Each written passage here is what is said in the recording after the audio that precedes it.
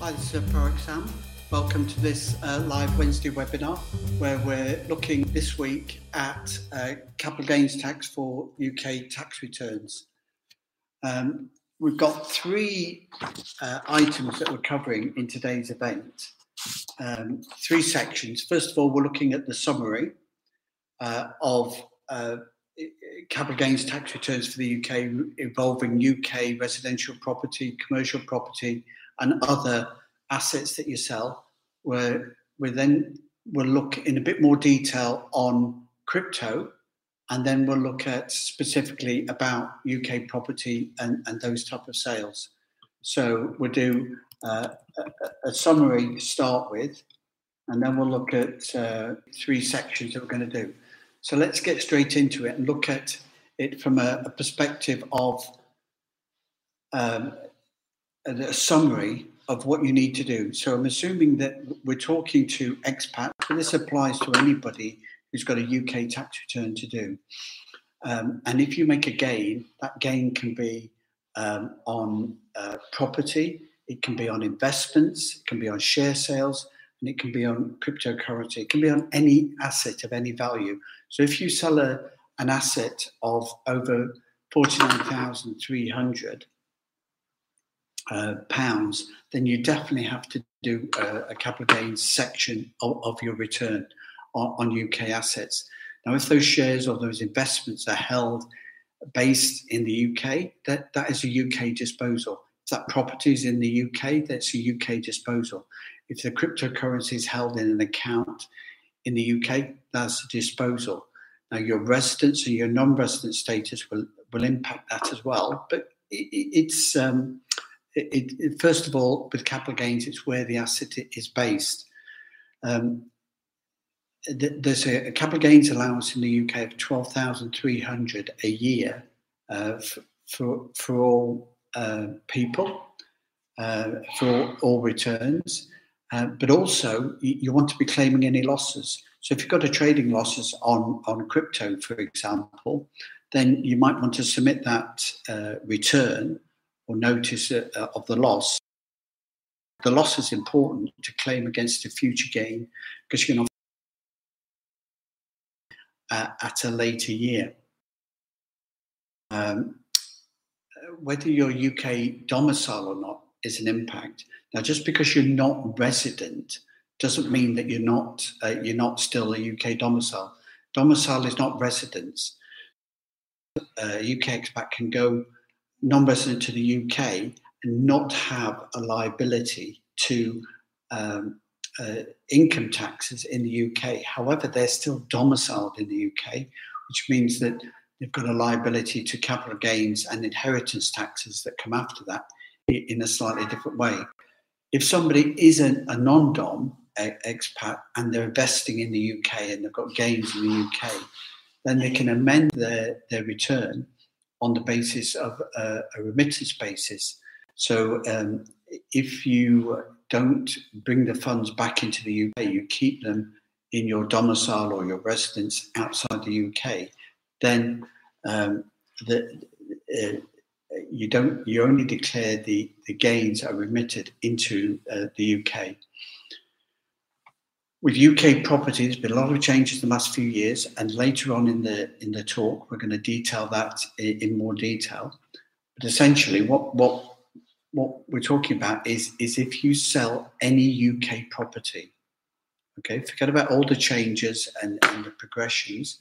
5 years ago, it was completely different. Now, any UK property, residential or commercial, whether it's a direct sale or an indirect sale, is reportable in the UK and potentially liable to capital gains tax or the equivalent corporation tax if it's an indirect. An indirect property holding is where it's held through a company or maybe a trust or another structure, but where 75% of the activity of that business is to do with property and land, and where you have the individual with the liability to return, the company or the individual owns a 25% share in that entity with the loss. Whether you're resident or non-resident selling UK property, you've still got a liability to do that return. And if you've got a split year coming back into the UK, for example, you've still got a potential capital gains liability for the whole year. So this is quite important to bear in mind, because you could be returning to the UK and not completing and creating a transaction which gives you liability to your worldwide earnings for the whole of the UK tax year, even though those earnings or gains might have been made abroad. And the other thing to remember about exchange of information with the capital gain with returns. So if you're selling property, if you're selling shares, if you're selling investments, if you're selling crypto, all these financial intermediaries are registered and exchanging information with tax offices, which can come back to your tax residence or your domicile. So, if you don't report it, you've got a risk of becoming liable later on for liabilities and penalties. So just bear that in mind going forward. So looking at now, that's the summary of capital gains tax returns. If you need to do a return, you need to fill it in on for the end of January. And you need help, contact us at proactpartnership.com. Now, the second type of return that you could look at, if we want to, in the second section, look deep down at crypto. Now, crypto is new kid on the block, but it's still a capital asset and it's got capital gains time liabilities. So if you sell crypto during a year, even if you're keeping it within your crypto trading account, if you sell it, it's a potential gain. If you trade it, buying and selling, you're creating gains as you go along. If you exchange a Bitcoin for Ether or one of the other currencies, then that is a capital gains chargeable transaction.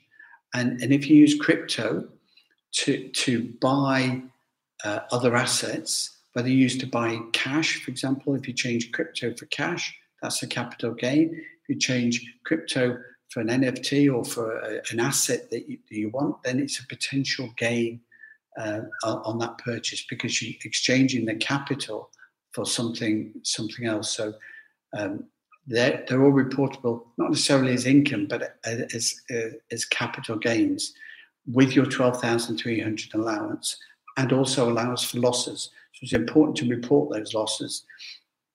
If you don't feel you've got a tax return to do, then you don't need to do a full return, but just because you've got only capital gains losses. But it's important to report those capital gains losses so they can use them to offset against future gains. And that needs to be reported. If you've got a loss, you don't need to do the return, but you need to report it within 4 years. And if you need help making that report, contact us at partnership.com. If you've got no tax liability on your crypto profits, then you don't have a liability to do a return, obviously.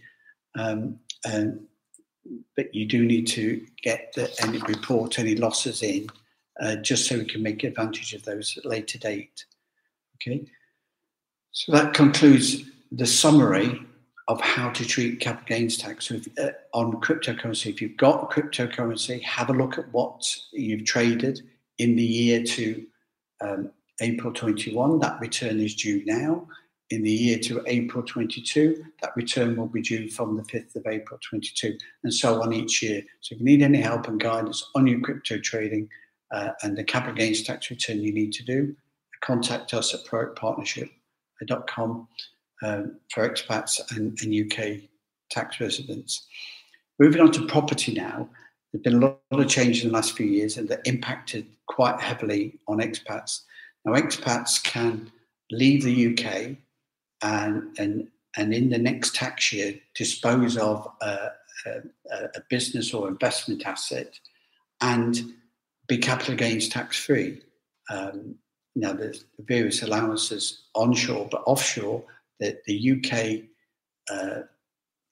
expat would then not pay any capital gains tax, and if they remain non-resident for 5 years, have a deferred liability. So that applies to business sales, it applies to investment sales. It no longer applies to property. So an expat can't, expat can't leave the UK to dispose of a business or investment. They can still leave the UK to dispose of a business or investment and get capital gains tax relief over a 5-year period, but not for any type of property. So it's been gradually changed coming in over 5 years. But now, from 5th of April 2020, all UK property is reportable for expats and non-residents. That includes direct holdings. So if a company or an individual owns that property directly, then that disposal is reportable. If it's an indirect holding, it's a bit more complicated. So if a company owns assets where the land and the property make up more than 75% of the value of that company, then it's deemed to be a property disposal. So you can sell your business if you're an IT business or your marketing business or a retailer. You can sell that business and not have any liability to capital gains tax. But if you go expat and you try to dispose of a company that is dealing in a property portfolio or in shares in a property portfolio, then that is still reportable. Even though you're selling company shares, because 75% or more of the assets of that company are property, it's still reportable and chargeable to UK capital gains for expats. If it's a fund, that's slightly different. So you need to have a 25% holding in that company disposal where it's an indirect sale. So if an individual owns 25% shares in a UK property company that's sold, that's reportable. If an overseas company owns 25% share in a UK property company that's disposed of, that becomes reportable in the UK with capital gains tax being payable. If there's a split year for a non-resident coming in or out of the country, potentially any disposal during that year is reportable. So it's something that it needs to be considered. And if you want to review your split year status and plan your disposals, and not have income and gains from abroad or returning to the UK charged for the whole of the UK tax year, you need to plan that ahead, and we can do a tax saving report on that capital gains liability. Contact us at appropriatepartnership.com. Now, the new regime that's been introduced gradually over the last few years means that non-residents need to do a capital gains tax return when they dispose of their property, and that return needs to be within 30 days, with any capital gains tax payable within 30 days after that. So within 60 days of the disposal, the capital gains tax needs to be paid. There isn't an option to defer it until the end of the tax year, and you will still need to do a self-assessment at the end of the year in addition to the disposal capital gains tax return. So expats now, when disposing of direct or indirect UK property holdings, have a return to do it within a month of the disposal, and an additional return to do at the end of the tax year from April the 5th, 6th, before the end of January.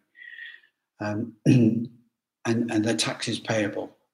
Now, if we go into a bit more detail again, one key thing about these changes, so while residential and commercial property was brought into UK capital gains taxation, and it's not avoidable now for expats and non-residents and non-doms, there has been some concessions, and one of those is the rebasing. Now, the default year for rebasing was the 5th of April 2019.